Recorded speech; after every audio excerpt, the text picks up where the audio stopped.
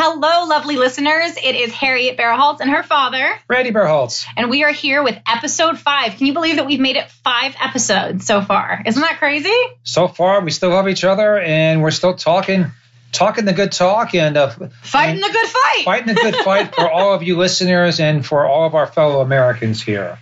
And this is as Harriet said, the 5th episode of Now Hear Me Out. Now Hear Me Out. So why don't we get into it today? I'm telling you, Harriet, this week, it's Wednesday, November. Feels like it's Friday. It's November 13th. 13th right now. And I'm telling you, today was the first day, the start of the impeachment hearings. But I'm telling you, the wacky world of politics, including that of our subset here, California politics, it just gives us ammunition. It just makes you feel like you're taking crazy pills at times. You seriously can't make this shit up. And you'll understand what we mean exactly by that, quite literally, a little bit later. We will get into that. But Harriet, why don't you start off on the impeachment stuff? It's, your mom turned on the news today, and it's on every frickin' channel, and it's in the newspapers about how Donald Trump is just the worst president in the world. I love how he sounds so shocked, like this is some sort of new breaking news he's never heard before.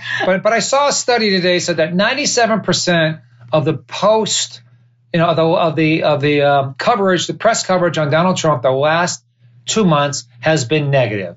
But is that fair? It's been negative since the day he was made president. No, but let's be honest here. You keep saying that you think that the Dems, the dirty Dems, as you say, were gunning to get Trump out of office the minute he was elected. I think it primarily has to do with the fact that we never wanted him to be elected in the first place. But yes, of course, I'm speaking for the Democrats and the American people with pure hearts that aren't total scumbags.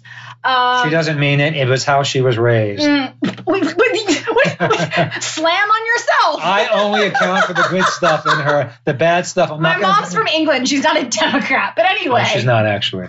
Oh, my goodness. So why don't you start off with impeachment? Tell us what is going on. What's the big deal and what happened today in the wonderful world of impeachment? So pretty much today, as you said, it's on every news channel. And there was a lot of things that were mentioned and talked about. But what I kind of took away in my main talking points that I wanted to address were they obviously questioned the diplomats, George Kent and Bill Taylor. And one of the things that really stood out for me that they talked about is how it's much harder for U.S. officials overseas because of the fact that this impeachment inquiry is going on. It's hard for U.S. officials, foreign U.S. officials overseas, to do their jobs when an American leader has asked a foreign power like, Ukrainian President Zelensky to investigate political rivals, his political rival, Joe Biden. They pretty much really, broke it down and said that it's extremely hard for foreign diplomats to advocate on behalf of, the United States and their supposed democratic values that we have as a nation because it makes it harder for them to carry out policy goals. Their whole credibility as, representing the U.S. overseas is based off of people having respect for the United States. And so by Trump asking Ukrainian President Zelensky to look into Joe Biden, our national credibility is pretty severely damaged. And the way in which people view us as a nation is different. And I think it's personally been different ever since President Trump was elected.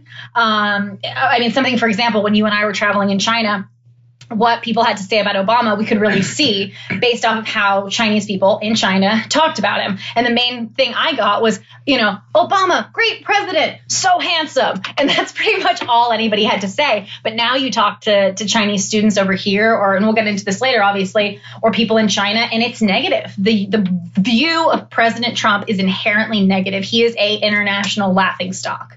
But what about the impeachment hearing? Okay. Why do we even have this right now? Look, I'm a Republican, as you know. No. Yes, and it's true. I have the tattoo. But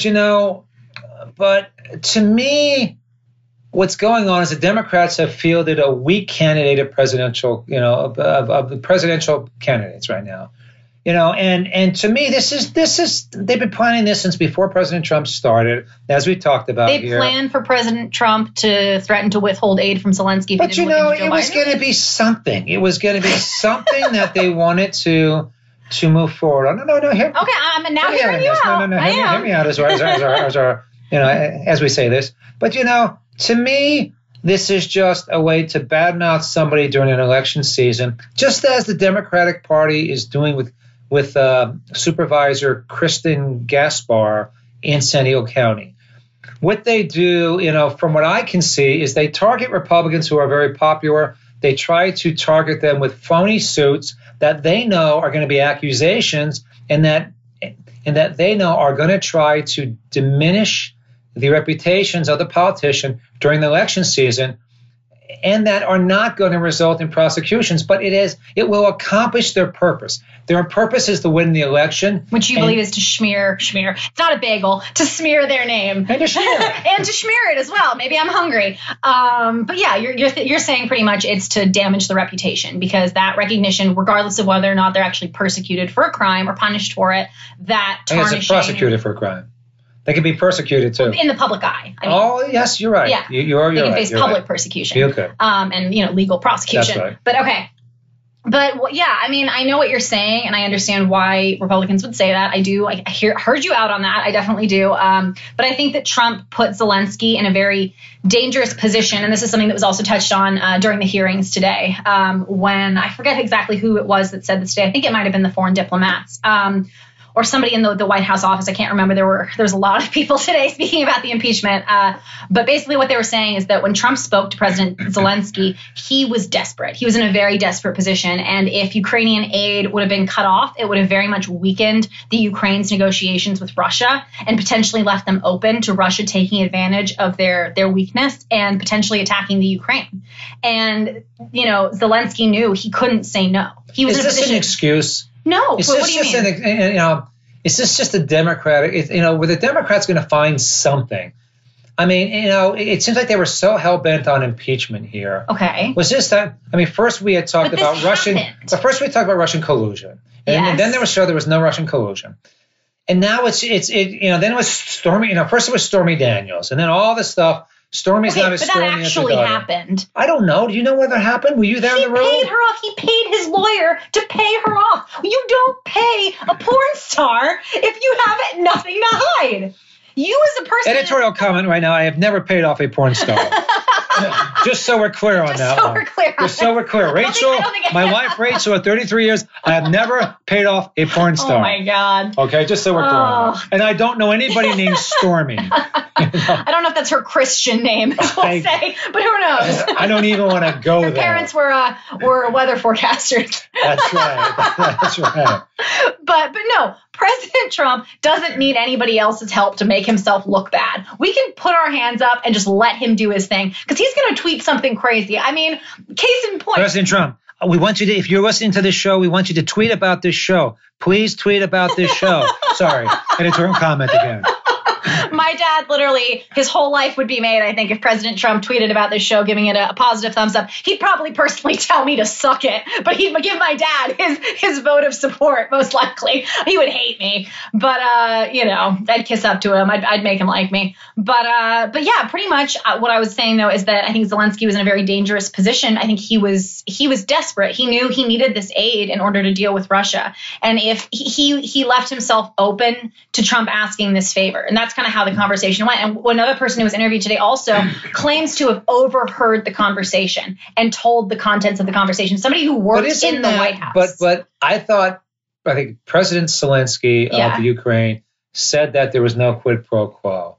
And in my understanding from my legal background, in 28 years practicing, that if somebody overhears something, that's really hearsay. Yes. And but he can only testify to his experience, and that's what he's being asked to do. Yeah, but you have to then look to, my understanding from some of these individuals who are appearing as, I guess, he's doing bunny quotes right now, which is really annoying. Witnesses. It's not a maybe. They were witnesses to something, even if you don't believe it happened. Yeah, but this whole thing is that, to me, if you look at the background of these people, these are people who are trying to White House? These are people who are trying to find stuff on President Trump, and as former ambassador Nikki Haley has recently come out and said. Did you say bastard?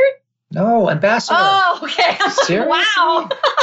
You got to clean. I don't know where she got this. Oh my gosh! No, that's literally what it was. Probably the Berkeley College of Music when she was in music school. She started learning how to speak.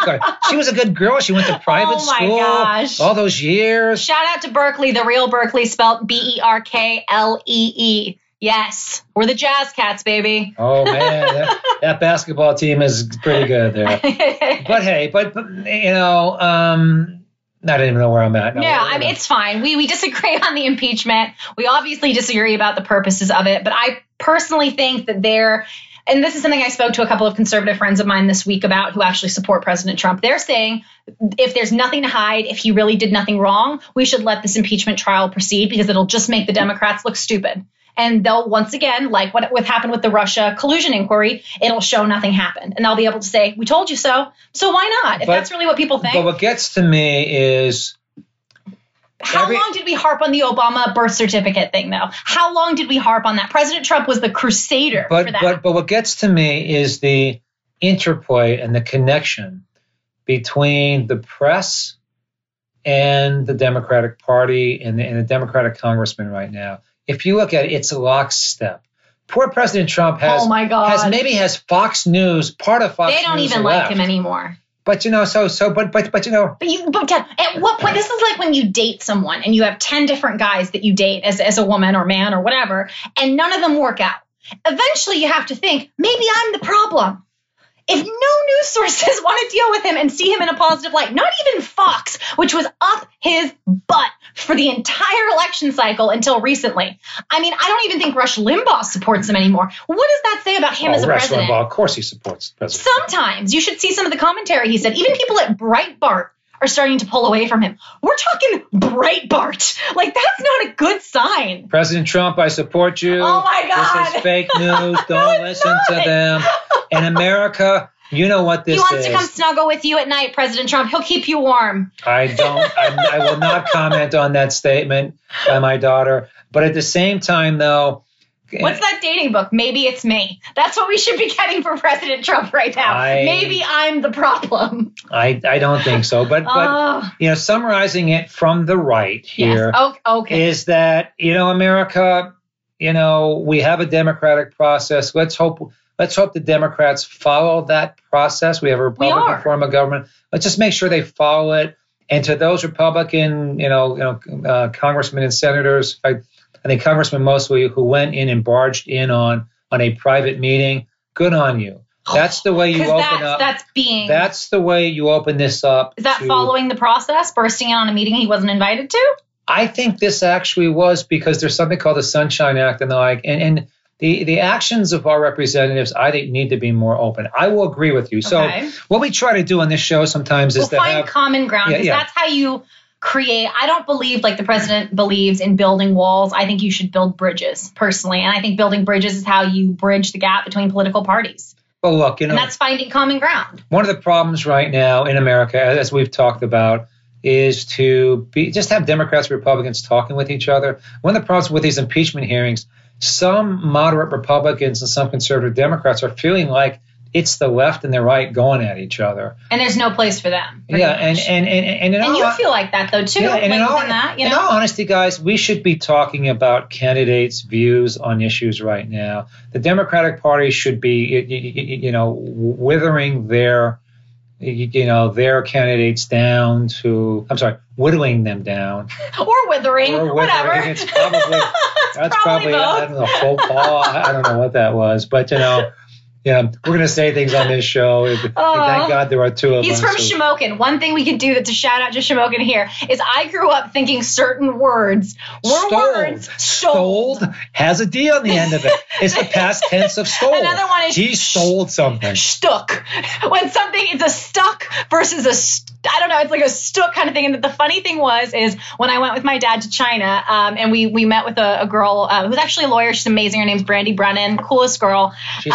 She's from she's from an area that's relatively close. To Shamokin. And she confirmed she grew up saying this exact same stuff. Stoled, stuck, and she confirmed it. Look under coldcrackers.com. That's where you'll really see how America speaks. But Harriet, but anyway, let's now talk about something that's frickin' California weird. Maybe this is part of our Hey Gavin segment. Yeah, this can be included. Have you seen his commentary at all on this recently? Has he commented? I haven't really seen anything. I haven't seen anything about it. Let's talk about the Pea Party. Oh, Jesus Christ. Harriet, what is the Pea Party, and who's this new DA in San Francisco? Do you know much about it? What's his name? Go ahead.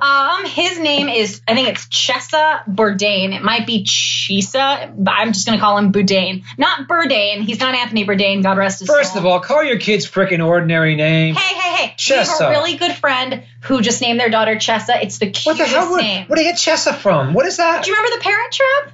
Do you remember the woman who was the nanny? She was really pretty. She had like freckles and she lived in the vineyard with Dennis Quaid. She was Chessa. Chessa. It's the cutest name. Sure I think it's adorable. Name? Yes. Mm-hmm. Well, I love the Parent Trap movie. Exactly. I know you did. You took me to go see it. And if anybody ever, having a daughter 23 and 27, I'm sorry. I miss some of those kid movies, but that's another thing. It's a cute movie. But The Parent Trap, because I have a British wife, The Parent Trap is very special to us. He's going to cry. I think I may cry. But Pea Party. Pea Party. Let's talk about it. Is this My the dad Tea called Party? me up this morning and said to me, I thought he was either having a stroke or mispronouncing something. Knock on wood, as we say. Oh, yeah. Knock on this. Go ahead. I know. Very superstitious. But, yeah, so pretty much he just kept saying, Harriet, got to talk about the Pea Party. And so I deep dove into the Pea Party this morning and probably spent a good 4 hours. No, not literally. That would be a little stinky. But so pretty much the Boston Tea Party obviously inspired the fun naming of the San Francisco Pea Parties. Well, no, but the Republican Tea Party. Well, no, obviously, but we're talking about the OG Boston Tea Party. Pea Party is what, we're flipping around the wording. Okay. Either way. Okay, so pretty much what's being said right now is in order to fight the, quote, lawlessness stemming from a decision made by the San Francisco DA that they will no longer prosecute, is it not right to life? Is that what it's called? No. It's what is it called? It's they have a quality of life infractions. A quality of life infraction. Yeah, so obviously. AKA peeing and pooping on the street. And camping, and it actually incorporates a couple of other elements as well. But pretty much the DA is saying he will no longer, Chessa, the one that my dad thought had a weird name, will no longer prosecute crimes relating to that. So it's urinating, defecating, camping in public, so setting up camps and stuff like that. Pretty much, yeah, so the new DA said that. My dad called me this morning and said, it's the guy who his parents, I guess, went to jail for double murder. So my understanding is both of his parents were part of the 1960s and 70s. Or rebels. The Weather Underground, which was a radical, I think it was a San Francisco-based group. My understanding is they robbed an armored car. 3 people got killed in that. And his parents either served a long time in jail or were still in jail. I'm pretty sure they both went to jail. I don't know if they're still there. But anyway, obviously, as we talked about, I don't think you should be judged based off of what your parents have done. This guy obviously fought hard to get to where he is now. He's a DA in San Francisco.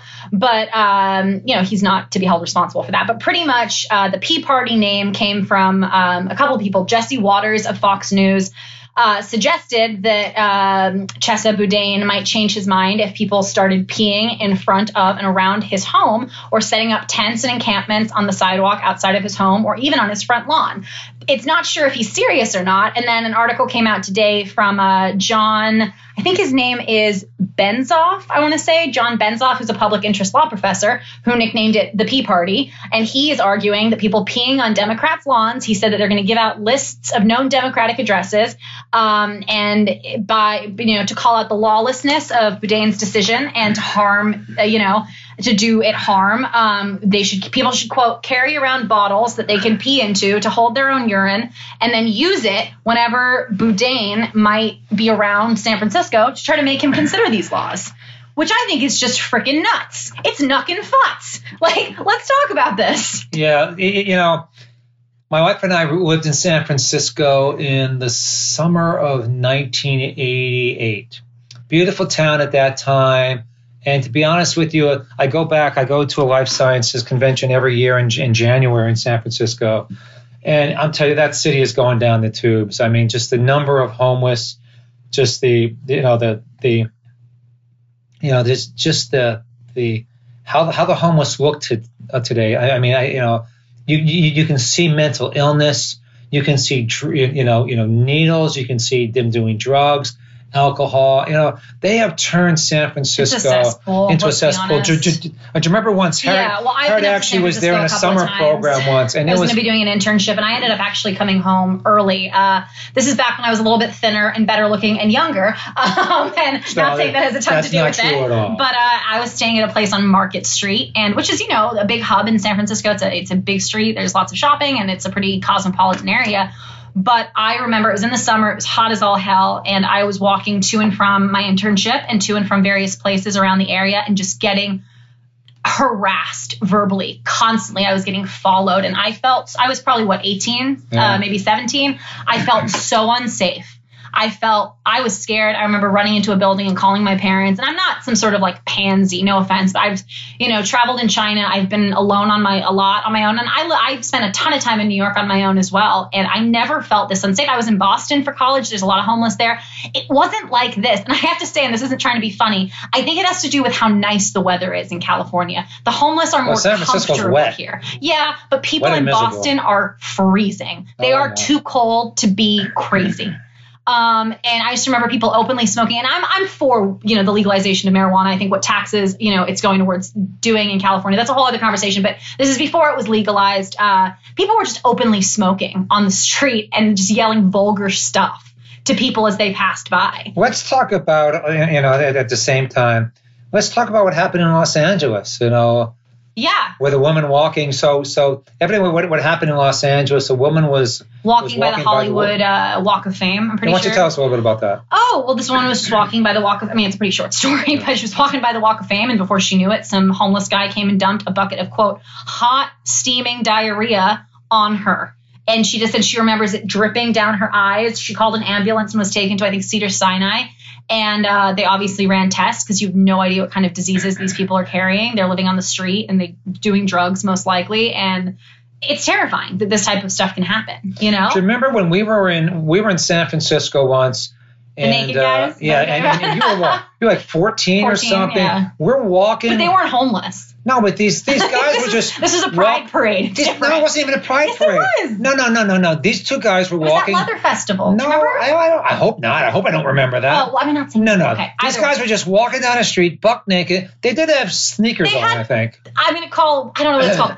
They had banana hammocks on. Their asses were just out. No, that's really not true. I'm pretty sure. Maybe I don't remember. Maybe I looked away. You don't remember. Maybe you were too young for that. Yeah, I do remember walking with my 15-year-old daughter, and these two guys, butt naked. There's 3 or 4 guys holding arms. Butt naked, 70. walking down the street. But look. I don't know what that has to do with San Francisco mayor.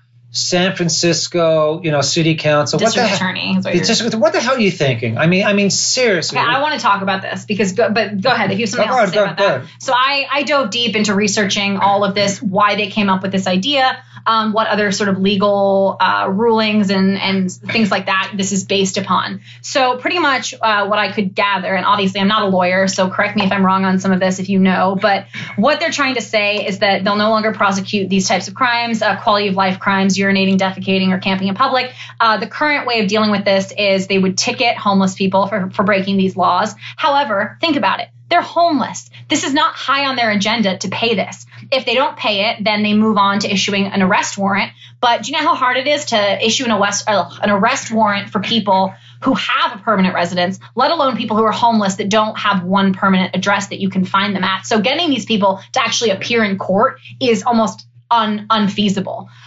So pretty much they're saying that, so one thing that I looked at too was comparing these to Seattle's civility laws with San Francisco's new quality of life sort of, dealings of how they're going to go about doing stuff. When not paid, it's hard. You can't track, you can't enforce these people. They're broke, they're homeless, they don't really have a way to deal with this. There has to be a better way. This is what Boudin's saying, to enhance public safety and health and reduce recidivism and provide immediate relief to these people who are offenders. When people do these sort of quality of life infractions, ticketing them and issuing arrest warrants doesn't really do enough to disincentivize them from reoffending. They're homeless. Most of these people, if they're indignant, they're not able to pay these tickets. Paying a sort of public urination thing when you don't have a home is the last thing on your agenda or your list of priorities. And issuing arrest warrants doesn't encourage homeless people to access city social services like, homeless shelters, which can then reduce actually the rate of recidivism.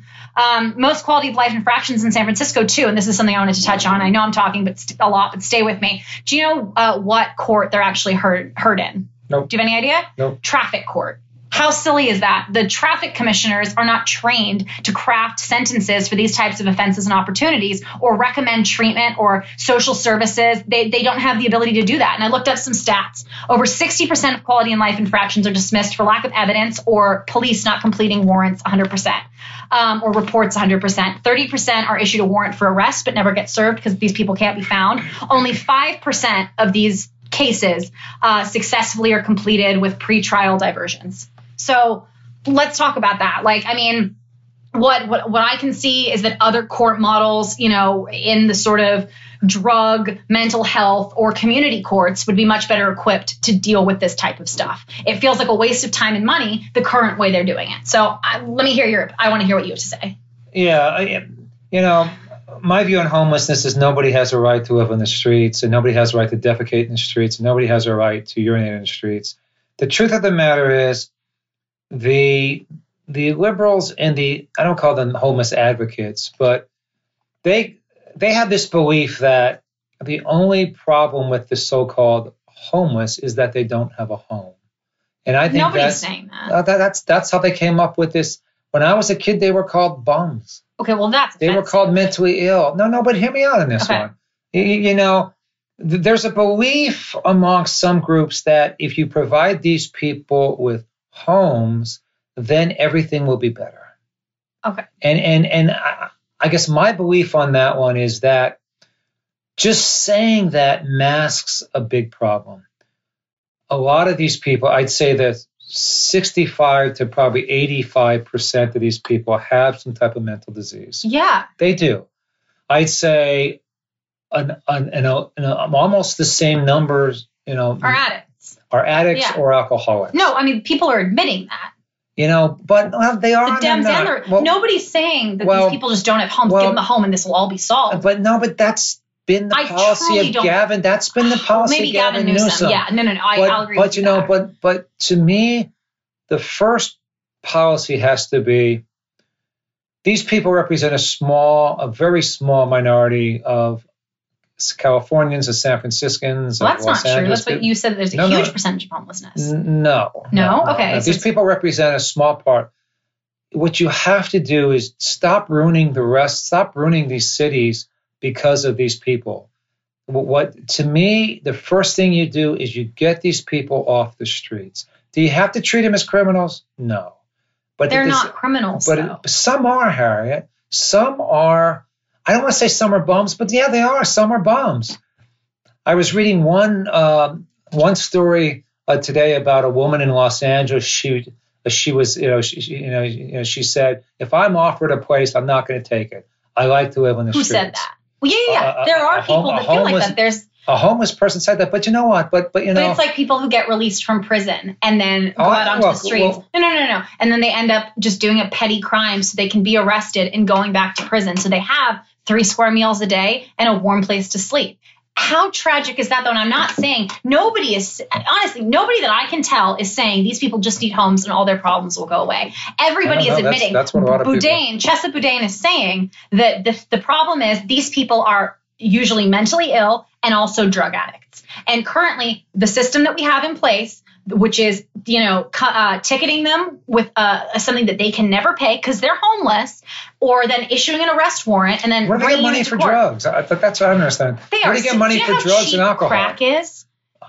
Actually, I don't. No, I'm just. Should I? I don't. I hope I don't. I'm saying though, Dad, you are scrounging last night when I went down at the crack den and change for things like that and alcohol. That's your addiction. You had a father who was an alcoholic. Don't you think that he prioritized getting alcohol of course over paying for other things? Certain times they're going to prioritize their addiction. Right? Well, one thing that was talked about that I dug into with all of this sort of information is that they're saying we continue, in a sense, maybe the old way of doing things that people insist on doing this, ticketing, but we also integrate, agencies with different organizational cultures to work collaboratively together. So we pretty much integrate. Sounds like a lot of blah, blah, blah. Give me billions of dollars. Okay. Blah, blah, blah. That's so rude. I know it is. Sorry. Okay, by integrating appropriate social services into the sort of case processing system. So when we ticket these people, we bring them in, ask them to appear in court. We do something, where part of sanctions or part of their pretrial diversion options are we offer them access to drug counseling. We offer them mental health. So you're saying counseling. What we should do. How about if we did this? What if we triaged the homeless, where we went in and we, the various cities got money to go in with a police officer, with a mental health person, with somebody maybe from social services. And like these people don't understand. Nobody in their right mind. I mean, I don't know. But nobody in their right mind is choosing to defecate on the street. I hope that's the truth. So one thing I have to say, too, is that Denver has a youth homeless problem. Teens are running away from abusive family situations. How would you recommend solving that? What do you think those people need? Do you think that they're not entitled? Not entitled is not the right word, but don't you think that everybody has a right to have a home in which they feel safe? I think no right. There are no rights that don't have responsibilities. But what about teens, homeless youth? How do we address that? Youth shelters are full of rape and trauma and abuse. So how do we deal with that? I still think we need to get people off the streets. Yeah, but do you think what you had said by busing them away from San Diego as if we're putting them in like concentration camps is that the solution? I'd rather have people in a safe area. Where? What is the government considering? Where are we sending these people? We have loads of places in the rural areas. You call them concentration camps. I don't call them that. I would call them places of triage centers. But what are they doing? Are they rehabilitating these people? I mean, the point of a prison, is supposed to be rehabilitation. That's not what it ended up being. Look at our prison system, the amount of people that come out and reoffend again, or the amount of people that go into prison and get hooked on drugs and come out of that. I think prison is just not for rehabilitation. I think prison is for punishment. But it also is meant to rehabilitate. No, it's primarily supposed to be rehabilitation, though. Yes, it's punishment. You're sending people away, but you're not sending people away. Let's go back to homelessness. No. But what I'm saying though is But what I'm saying though is it relates to these things that you're saying. We're going to send these people away to these quote unquote like rehabilitation triage camps. But is that what people are actually going to do, or is this just going to be some sort of? I don't want to see the homeless in San Diego. Get them out of here. Send them away where I don't have to think about this problem. But the truth of the matter is, if you keep them where they are causing typhus to come back. No, I know. They're causing cholera to come back. No, trust me, I understand they're a public safety issue and a health issue. This group will bring us all down. Granted, some homeless advocates actually like the fact that there is attention to the homeless now. I mean, granted, look. What do you mean? Like, do you think they like the attention for the fact that they're spreading diseases? The Bible says. Oh God, no! No, but hear me out. Okay, go ahead. I'm not a Bible thumper. But, no, you're not religious. But the Bible does tell us that the poor will always be with us. Do I believe that? Well, look, I'm a California. You were poor. You grew up poor. Well, look, I'm a Californian and I'm an American. Yes. But the thing I realized too, having grown up with nothing. Yeah. And having nothing, is that the poor have not just rights, they have responsibilities. And the problem is. But don't you think those who have a lot have responsibilities to the poor? That's something you mentioned to me before. I agree there too. But that's why. But I think our government officials have a responsibility to do something about this. Don't just give us a tax. My understanding is, we have state taxes, we have local taxes, city taxes. We have so many damn ordinances now that supposedly help the homeless problem. The truth is they're making it worse.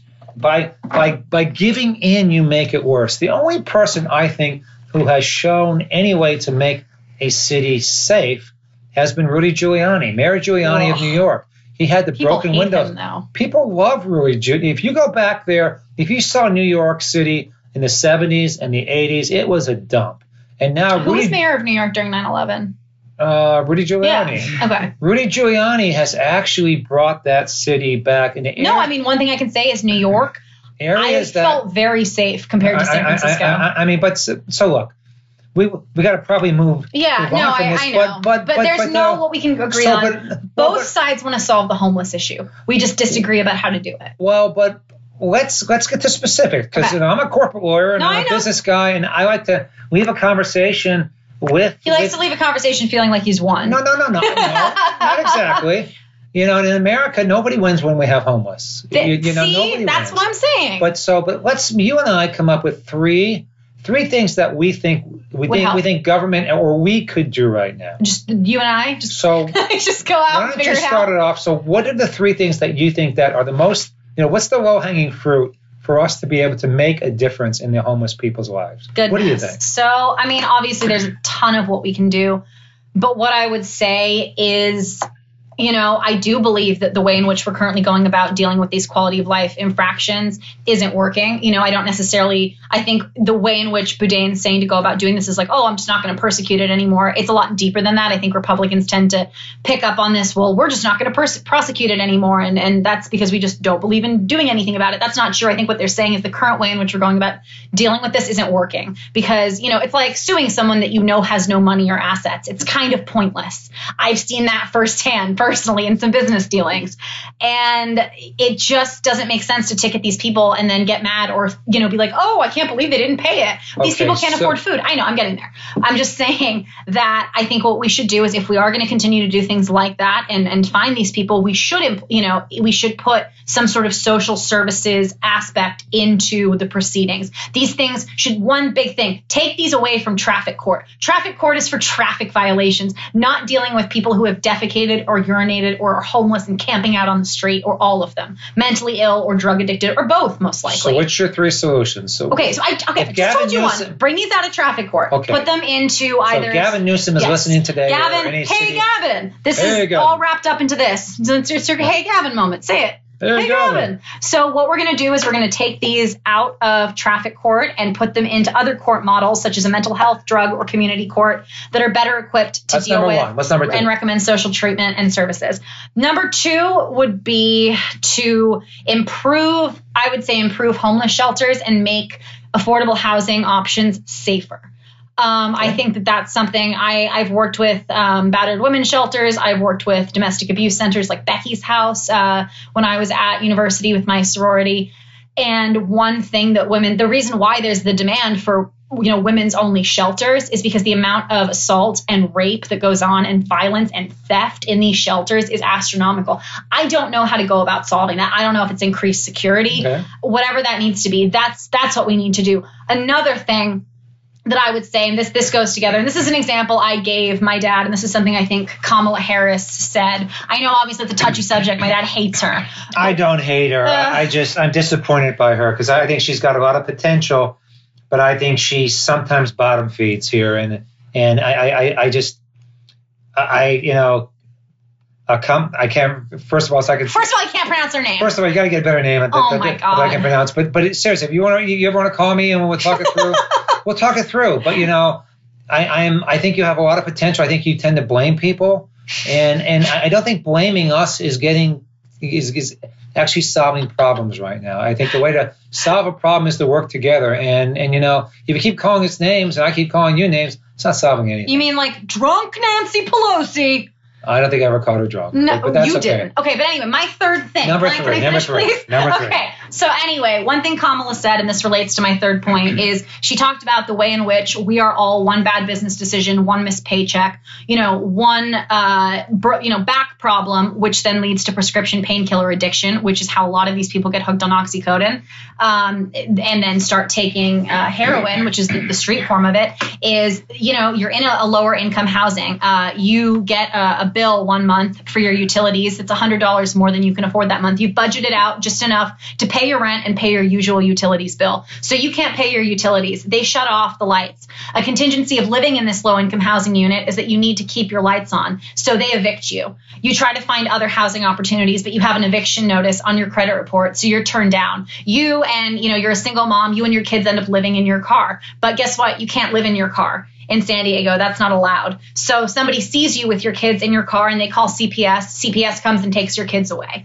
that is such a common story for so many people that happens. You know, not all homeless people are just drugged out meth addicts with mental illness. There are a lot of people that want to make ends meet, but are in shitty situations, that are fleeing domestic violence, that are fleeing abusive husbands, and they're just trying to do what they can. And women's shelters and homeless shelters are overcrowded. We need to do something to help families stay together while dealing with homelessness. I don't know exactly what that is, and I'm not saying no kid deserves to live on the street, but kids belong with their parents. If their parents are doing everything they can to try to get jobs and provide a roof over their head for their kids, I don't feel like it's fair to further punish the parents by putting the kids in a foster care system where they're likely to also just get lost in the shuffle of the foster care system. So your third. That's my third point, is that there needs to be some sort of way in which, I don't know what it is necessarily, but we need to come up with a way in which we help single mothers or struggling families with young kids to get out of homelessness and find affordable housing.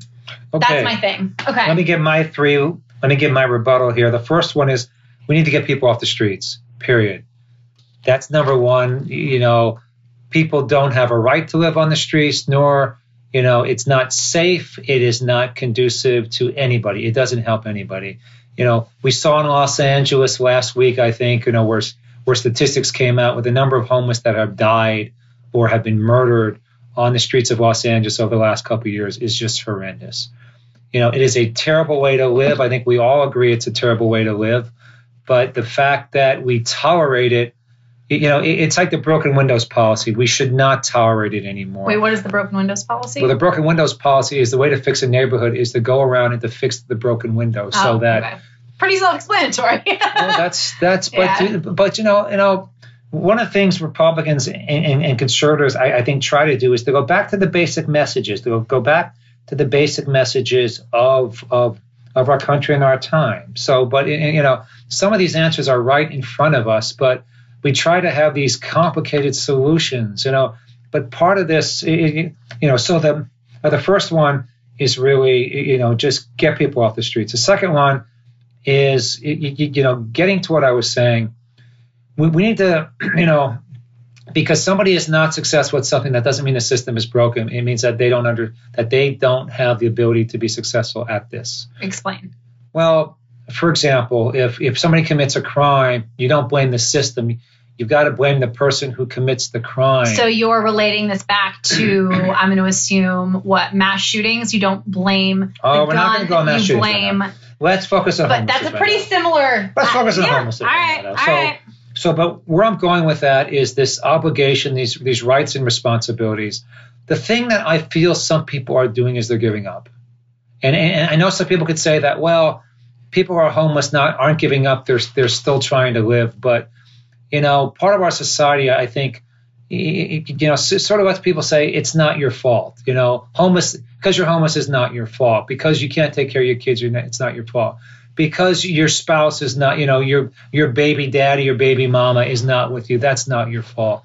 But at some point, we have to realize as individuals, yeah, you know what, your life sometimes is in your hands, and there are things that you can do. If you give up and you just look to the state or to social services to help you, you're not going to ever get out. And so, you know, I don't care if it's religion or if it's family or whatever. Some people need to get something, and instead of some time, it goes back to the Bible again. You know, don't just let's stop throwing it back to the Bible, please. Don't just give people a fish. Teach them how to fish. But if that person has borderline personality disorder or bipolar disorder and they break with reality, they aren't on a level playing field. I agree with you. If someone's mentally sound and not a drug addict, there's a level of personal responsibility. So my second recommendation is a triage system. And under the triage system, you know, there are, as you say, there are some homeless who are just broke. And there are some people who can't pay the bills and they get kicked out of the house. And here, there's nothing else wrong with them. In fact, that, you know, the only thing is they're just broke right now and they need a place to stay. My experience with people like that, you know, I've been one of those people, you know, not as an adult, but as a kid. And, you know, what we typically do is we don't pay bills, or we go and we live in some friend's house or a parent's house. And you were lucky to have a big family too. Or we live in a car. That's not allowed in San Diego. That's illegal. There are a couple of parking lots I think that have been designated. You know, but I guess what I'm saying there is we need to triage people. Who are those where if we just helped out a bit with the bills, or we gave people, we helped people with their career paths, or we gave them skills, or we gave them jobs. Some Republicans are against giving governmental jobs. Back during the Great Depression, 1929 to like 1935 or 36, we had something in the U.S. called the Civilian It's okay. The Civilian Conservation Corps. That's tough to say when you're talking at night. But the CCC. And some Republicans said, the economy's broken, just let it go back. We don't need a jobs program. But, Franklin D. Roosevelt said, no, that's not the case. When people are down, we have to help them. Yeah. And so, there are some instances when I think government needs to be involved. I disagree with the pure libertarians who say we don't need to. We don't need government in our lives at all. Yeah. But to me, the triage process would work as this. Number one category is who can we help economically, and can they get out of this poverty cycle? This poverty cycle and move forward. And then secondly, sort of a subset there is, as Senator Rick Santorum once said, and I was one of his co-chairs of his second presidential campaign here in California. But one of the things Rick said was, was that the number one way to keep a family out of poverty is to have two parents in the family. And one of the big things that we're sort of dismissing a little bit is the power of the family. Every person needs two people. But that's idealism here. I know, but if you have an abusive spouse, but at the same beating the shit out of you, or maybe we should have a plan, or maybe there should be something. I don't know, a government hookup service. I don't know, but what are you talking about? But something to where we have, and it could be a program of. You can't make someone want to be a parent and stick around. Well, hear me. Okay. So maybe it's what do you call it? What do you call it? A godparent type of a situation where when you're born, you have godparents who have a legal responsibility for you. I guess what I'm saying on this second part is we need to understand that these are our family members. We need to understand that people need more than one parent. A lot of parents in this country are, a lot of times this falls on mothers. Sometimes it falls on single fathers. What about if they have a parent who dies? I agree, ideally, it's great, but it's not realistic. No, I disagree. You really think it's realistic to have two parents in every home? Everything is on the table. What about divorce? Everything is on the table today. If you have a divorce, then the other spouse has an obligation. The other parent has an obligation. That's why this concept of step parents, that's why the concept of community care or family care. One of the things Mayor Kevin Faulconer is doing in San Diego right now is he's trying to have a problem to hook homeless people up with their family members in different states so that they can then take responsibility for Can I talk to you about that really quick? Because I actually have a direct story about this. So I'm a part of a community because my husband and I we're looking to move to Pacific Beach. I joined all these communities. Go ahead. What were you going to say? Harriet just gonna say she's not homeless. My daughter's they're not living in their car. They're living in a nice place in Upper La Jolla. So it's actually okay. But no. But this family takes care of my family. Oh my gosh, yes. No, my dad and I'm extremely blessed. And I do have to say, I myself could have faced homelessness if I didn't have the help of my family at certain points in my life. It's true. It's a fact. But what I was going to say is that I joined a group, Social Pacific Beach. It's a Facebook group. And one of the things that breaks my heart and that people talk about all the time is, homelessness. There's a lot of people that share things like homeless people, pooping on the street. It's not ideal. Doing drugs, having seizures on the side of the road from overdoses. And you call, an ambulance. They come out, make sure the person is okay. They usually refuse treatment and they go away. But there's this woman. There's a person who posted about this young man, probably I think he's in his early 20s. He dresses all in white, looks very clean, talks to people, extremely friendly, kind of keeps to himself, but he sleeps usually in people's driveways or he'll sleep on the side of the road. People commented on him, and then his aunt actually saw this photo. She's in the group as well, and said, "Hey, so that's my nephew. His parents live in Chicago. They have been trying to get him help. They have brought him. He's not a drug addict. He's just mentally a little not all there." He is antisocial. He doesn't want their help. They bring him home. He runs away again. He likes living on the street. He tries to keep a job, but he won't keep a cell phone. And it's heartbreaking. His parents are like middle, upper class people who adore their son and they can't get him to come home. Like, those are the cases of like homeless people that you see, like their family loves them, but what can you do? Well, maybe what we can do is what Republican Mayor Kevin Faulconer, and look, I'm not trying to make this a Democratic and Republican this is a people issue. Because frankly, as Harriet said, this is affecting all of us. This is affecting us all. Like you said, when anybody is homeless or struggling or impoverished, it affects everybody. It's all of our responsibility. But one of the things we can't do, and maybe this is the former Democrat in me, or maybe this is the Republican in me now. We can't turn our heads. No, we can't act like this isn't happening. And the truth is, if we don't deal with this now, it is going to come back. And I mean, there's no place else to turn anymore. And I don't want to mix up issues here, but one of the reasons why I'm against illegal immigration right now is because I want to take care of America first. And I do. And I think President Trump wants to take care of America first. We have some bad problems here that we have to take care of. And, America, we have to realize we have an opiate issue. We have an alcohol issue. We have a benzodiazepine overprescription issue. We have a benzo issue. We have a big pharma issue, and we're going to talk about that in another podcast. We have a drug issue. And I think the one thing we can agree as Democrats and Republicans here is there's no more turning your head. It's upon us, and either we're all going to go down with this. We owe it to the next generation to figure this shit out. The thing is, and look, I'm not going to say anything bad about Indian Americans or India or that, but to be honest with you, if the world the world becomes what I haven't been to India, but what I hear with the poverty in that, we can't live like that. That's un-American. I mean, this country was founded on us treating everybody equally. But we cannot have a society where I think San Francisco is going. It's going towards. We have super rich, and we have super poor. And the truth of the matter is, we can't continue like that. That is, and the one thing about it, Harriet and I, we live in California. Why do we keep talking about California? Because I think it's the best state ever. Well, but California, as California goes, the rest of the country goes. Things traditionally have started here first. And we are facing a crucial situation. There's a reason why health and wellness trends that happened first in Los Angeles are now spreading to areas like Pittsburgh, Pennsylvania, And the homeless will, even though we have better weather here for it, the homeless problem, if we don't deal with it right now, it's going to be with us for a long time. So, look, I think we talked about this extensively, so I feel like we covered it. Yeah, so look, my third way here, is just finishing off in the triage system. There are some who are economic poor. Some it could be family unification. Some have addictions where there's no mental disease, and some have mental disease. Yeah, and some people have both. And the sad thing is, if you work backwards, the people who have mental disease, they need help. And we all would like to not have them in institutions, but maybe halfway houses or with their families, or but we got to figure out a way for them. Yeah.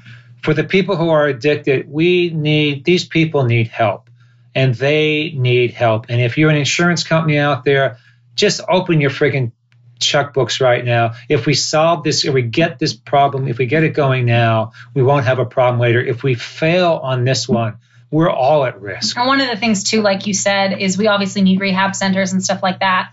But one thing that's been proven is that rehab alone, and then just for these people to go back to the streets, they end up getting addicted again and starting to use again. So in order to solve addiction, we need to solve the homeless issue. It all works together, So summing up, look, this is not a Democrat issue. It's not a Republican issue. It's not a declining state issue. It's an American issue. And it's coming to a city near you.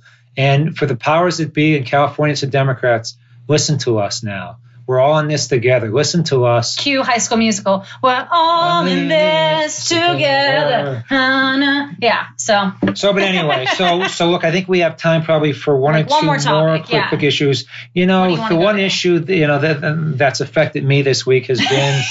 It's all about me. It's all about me. All about me.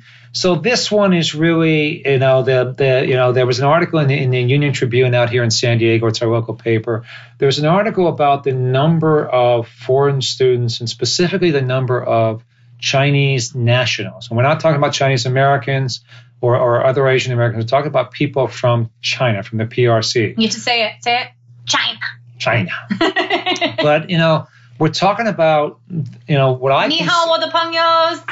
I consider the large number of people from the PRC who are in the University of California system. Now, for those who are outside of the state, the University of California system is actually we have a couple tiers of California state schools. We have community colleges, we've got state schools that say California State, blah blah blah, and then we have the University of California schools. It's confusing.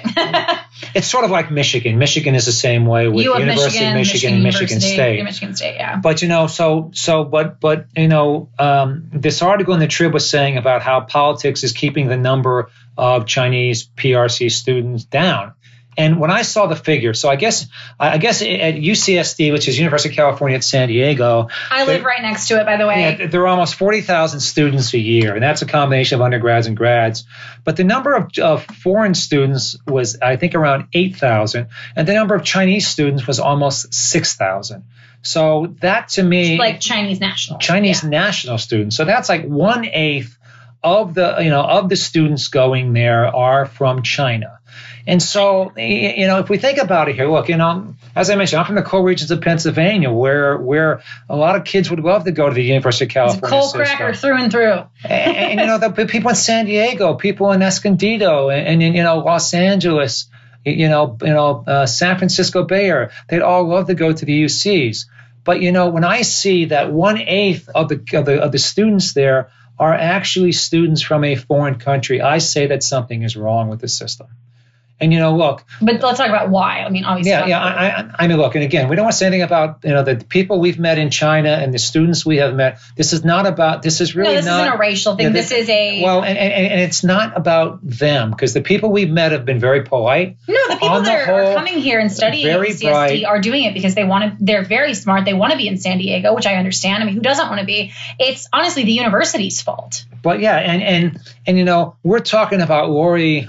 Was it Laughlin and Felicity Huffman? And the whole cheating scandals. And we keep blaming the parents, but well, we should. So let's not get around some of the things they did, I think. But it's starting. We should start talking let's about. Let's hold the universities accountable. Let's hold the universities accountable here. Let's hold the middlemen accountable here. Are the people who bring these students over and who get paid for it. Who accept the tuition that's three times that to pad their staff. Well, let's be clear here. My understanding of it is, if you're from California, you pay a certain amount for tuition and room and board. Yeah. If you're from outside of California and abroad, you pay almost 3 times the tuition amount and the like. But my problem is a couple things. One, I don't have a problem with the people of the People's Republic of China. I have a big problem with the Chinese Communist government there. I think everybody does.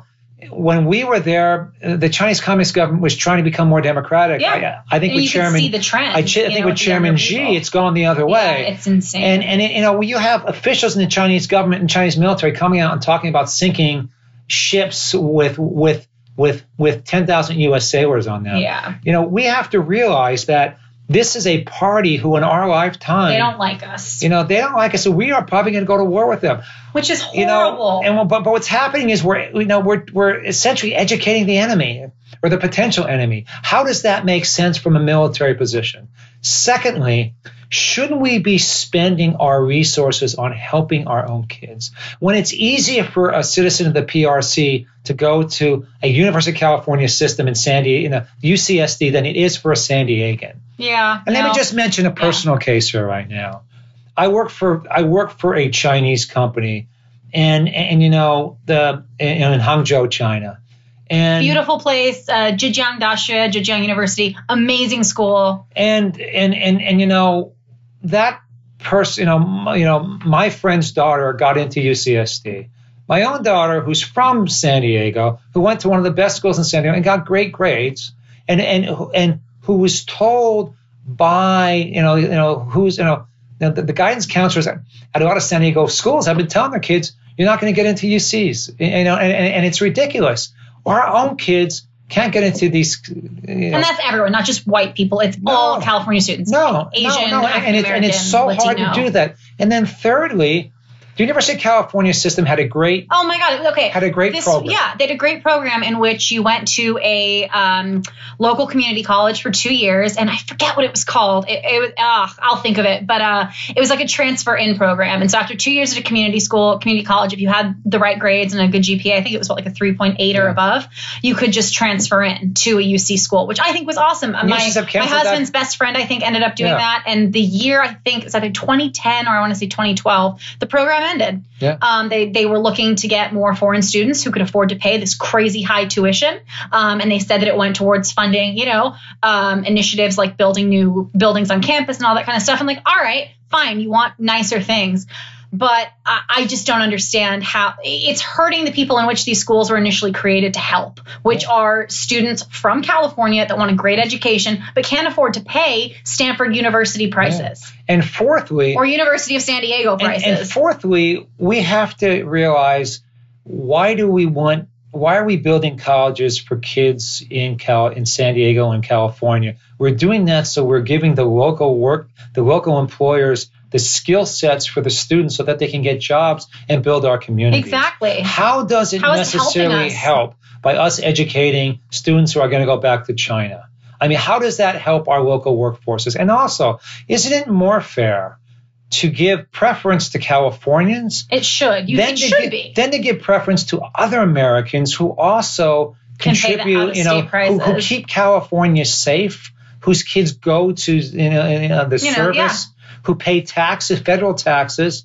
And then thirdly, if we're going to have foreign students, why not have those foreign students who are from democratic countries or from those countries who are close to us, like Mexico or Central America? Why do we have to go to China to get those students? But do you think people would be any happier if people were coming from Mexico and taking up an eighth of the places? I think you'd be having the same conversation. I don't think I'd be having these conversations because, one, I'm very concerned about us educating the Chinese workforce. I'm very concerned about the Chinese. Well, this is another thing you talked about, too, with the Union Trib article. You tweeted about it, actually, which is weird to say. My dad didn't have a Twitter. I mean, he did. It was just very inactive for a while. He tweets now. Follow him, at Randy Beerholtz. But one thing you had said and that you called bullshit on, and you sent me an angry email about it, was that people are saying the reason that it's gone down, though, in the last, year, the enrollment of students from China coming to UCSD to study, was that they felt like the rhetoric in the country towards foreigners, like, for example, the rhetoric that my dad just proposed, that we're, quote, kind of educating the potential enemy, is, this is not like Canadians, or this is not like Mexicans. No, I get it, but like it obviously hurts these, because the thing is, and this is something we've seen obviously too for the most part of the youth in Hong Kong, the young people are the future. Obviously, that's just a case in point, and this kind of ties into the Hong Kong stuff too that we talked about. Young people, especially young people that we met in China, they don't like the current system. They can't say it because they'll be thrown in jail, but they want freedom. They listen to Lady Gaga. They want to see R-rated movies from America come over there. But isn't it a problem right now? The Chinese government is exerting more influence in America to where our campuses should be having protests in support of Hong Kong right now. No, I'm 100% with you. Right no, totally agree with you. I think, though, obviously, if you're a Chinese student over here from the PRC, you don't want to threaten your ability to stay here and have the Chinese government come and yank you home. It's like the NBA, too, is afraid of losing. Everybody's now afraid of the Chinese government. They're all afraid of losing money. Can you blame them? I mean, but at the same time, though, I get standing up to your enemy, but come on. If we do not, the truth of it is, and I'll be honest with you, we've been to China. We've talked to people. Yes, but we've been to China as white Americans. But I've talked with people. I've taught Chinese students. And I'm telling you, there is still that Tiananmen Square crowd that that was actually lifting the Statue of Liberty in Tiananmen Square because they're looking at our values. People are raising the American flag in Hong Kong now. They're saying to us, help us. Yeah. If we do not help these people, what are we doing? Then that battle between communism is not we're going to lose Hong Kong. We're going to lose Taiwan. We're going to lose all those countries in that area. And that battle is going to be on our doorsteps. So the choice for us is we can either fight it now when we're strong, or we fight it later. We fight it later on when we're weaker. We fight it later when we're not. And I say to I say to Chairman Xi right now, of course you're not listening here, but maybe your spies are on that. But I doubt Chairman Xi is listening to our podcast. I don't know. Maybe he does. But it could be like the, what was the movie? The Interview with Seth Rogen, where it turns out that Kim Jong-un was a big fan of like talk shows and Katy Perry. Kim Jong-un, if you're listening here, buddy, that's fine too. But look, what the point is. Go get your cholesterol tested, What the point is, if China wants to be, look, we've talked about opening up China, and we wanted to open up China for a long time. We are going to be competitive with China. There is no doubt. China is a great civilization. But if China wants to be, if they want to be on the world stage, we are not going to be on the world stage with a communist dictatorship. Well, and they're two-faced liars. Let's be honest here. If we're going to call them, if they were a teenage girl, we'd call them a lying little biatch. Because frankly, when they when Hong Kong rejoined, China in 1997, they were told that they would adhere to the whole one country, two systems. You don't know what you've been missing. So my dad is a songwriter / poet in his spare time. He's very likes to flex his creative muscle, and we don't want this to go get stolen, so we won't go too much into it. Or stoled if you're from Shamokin. But he has a great song about Hong Kong and the one party, two systems. You don't know what you've been missing. You met a boy from Hong Kong, and then everything started going wrong. We'll leave you with that. And if you want to hear more, let us know on our Instagram, and we will work on it. I'm a songwriter. We'll work on that song. But Harry either way, will sing it. I'll sing it. He can do the background vocals and rap maybe. But either way, what I was saying is that they are not adhering to what they agreed to, which was one country, two systems, and really honoring that. That's not being honored. And the youth, and obviously, as we said, these protests are going on and demonstrations, and I don't even know if you can call it like mass. Honestly, I mean, it's slightly terrorism in a sense because the way in which they're going about doing things, and it's horrible all around. But what they want is they want their freedom. They want democracy. And the PRC and Beijing and everything, they're not giving it to them. And what the PRC is trying to say, and news coming out of Beijing is saying, oh, they're not fighting back because of, and I talked to my dad about this earlier today, they're not fighting back because of anything we're doing. They're just copying what they see in England and America. And this is the result of what they're doing. What the hell? We're being blamed because you guys are bullies. But guys, if you don't take a tough stand now, it's going to be bad. We will be paying for it later. Now's the time to look the Chinese and the communist Chinese in the eye and say, if you want to be part of this world stage, if you want to be my lover, you got to get with my friends. Spice Girls. I'll tell you what. We ended with the Spice Girls. That's great. But I'll tell you what. This is Randy Berholtz. And this is Harriet Berholtz. And we're sorry to leave you with something so dark. We promise to start it off lighter next week.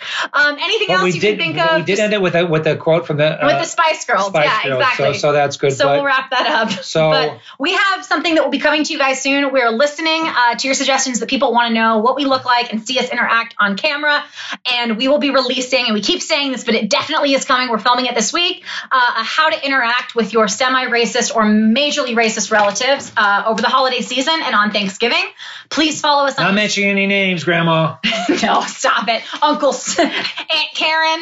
But either way, follow us on Now Hear Me Out Podcast. That's our handle on Instagram, and our YouTube channel is Now Hear Me Out Podcast as well. Follow us across there. Follow us on our Twitter accounts and any other way you can follow us. Yes, we have our individual ones. My dad is at Randy.Berholtz on Twitter, and I don't have one at the moment, but I will set it up and let you guys know next time. All right. Thank you so much for listening. We hope you guys have a fabulous rest of your week. I'm Harriet Berholtz. And I'm Randy Berholtz. And we'll see you later. Take care then.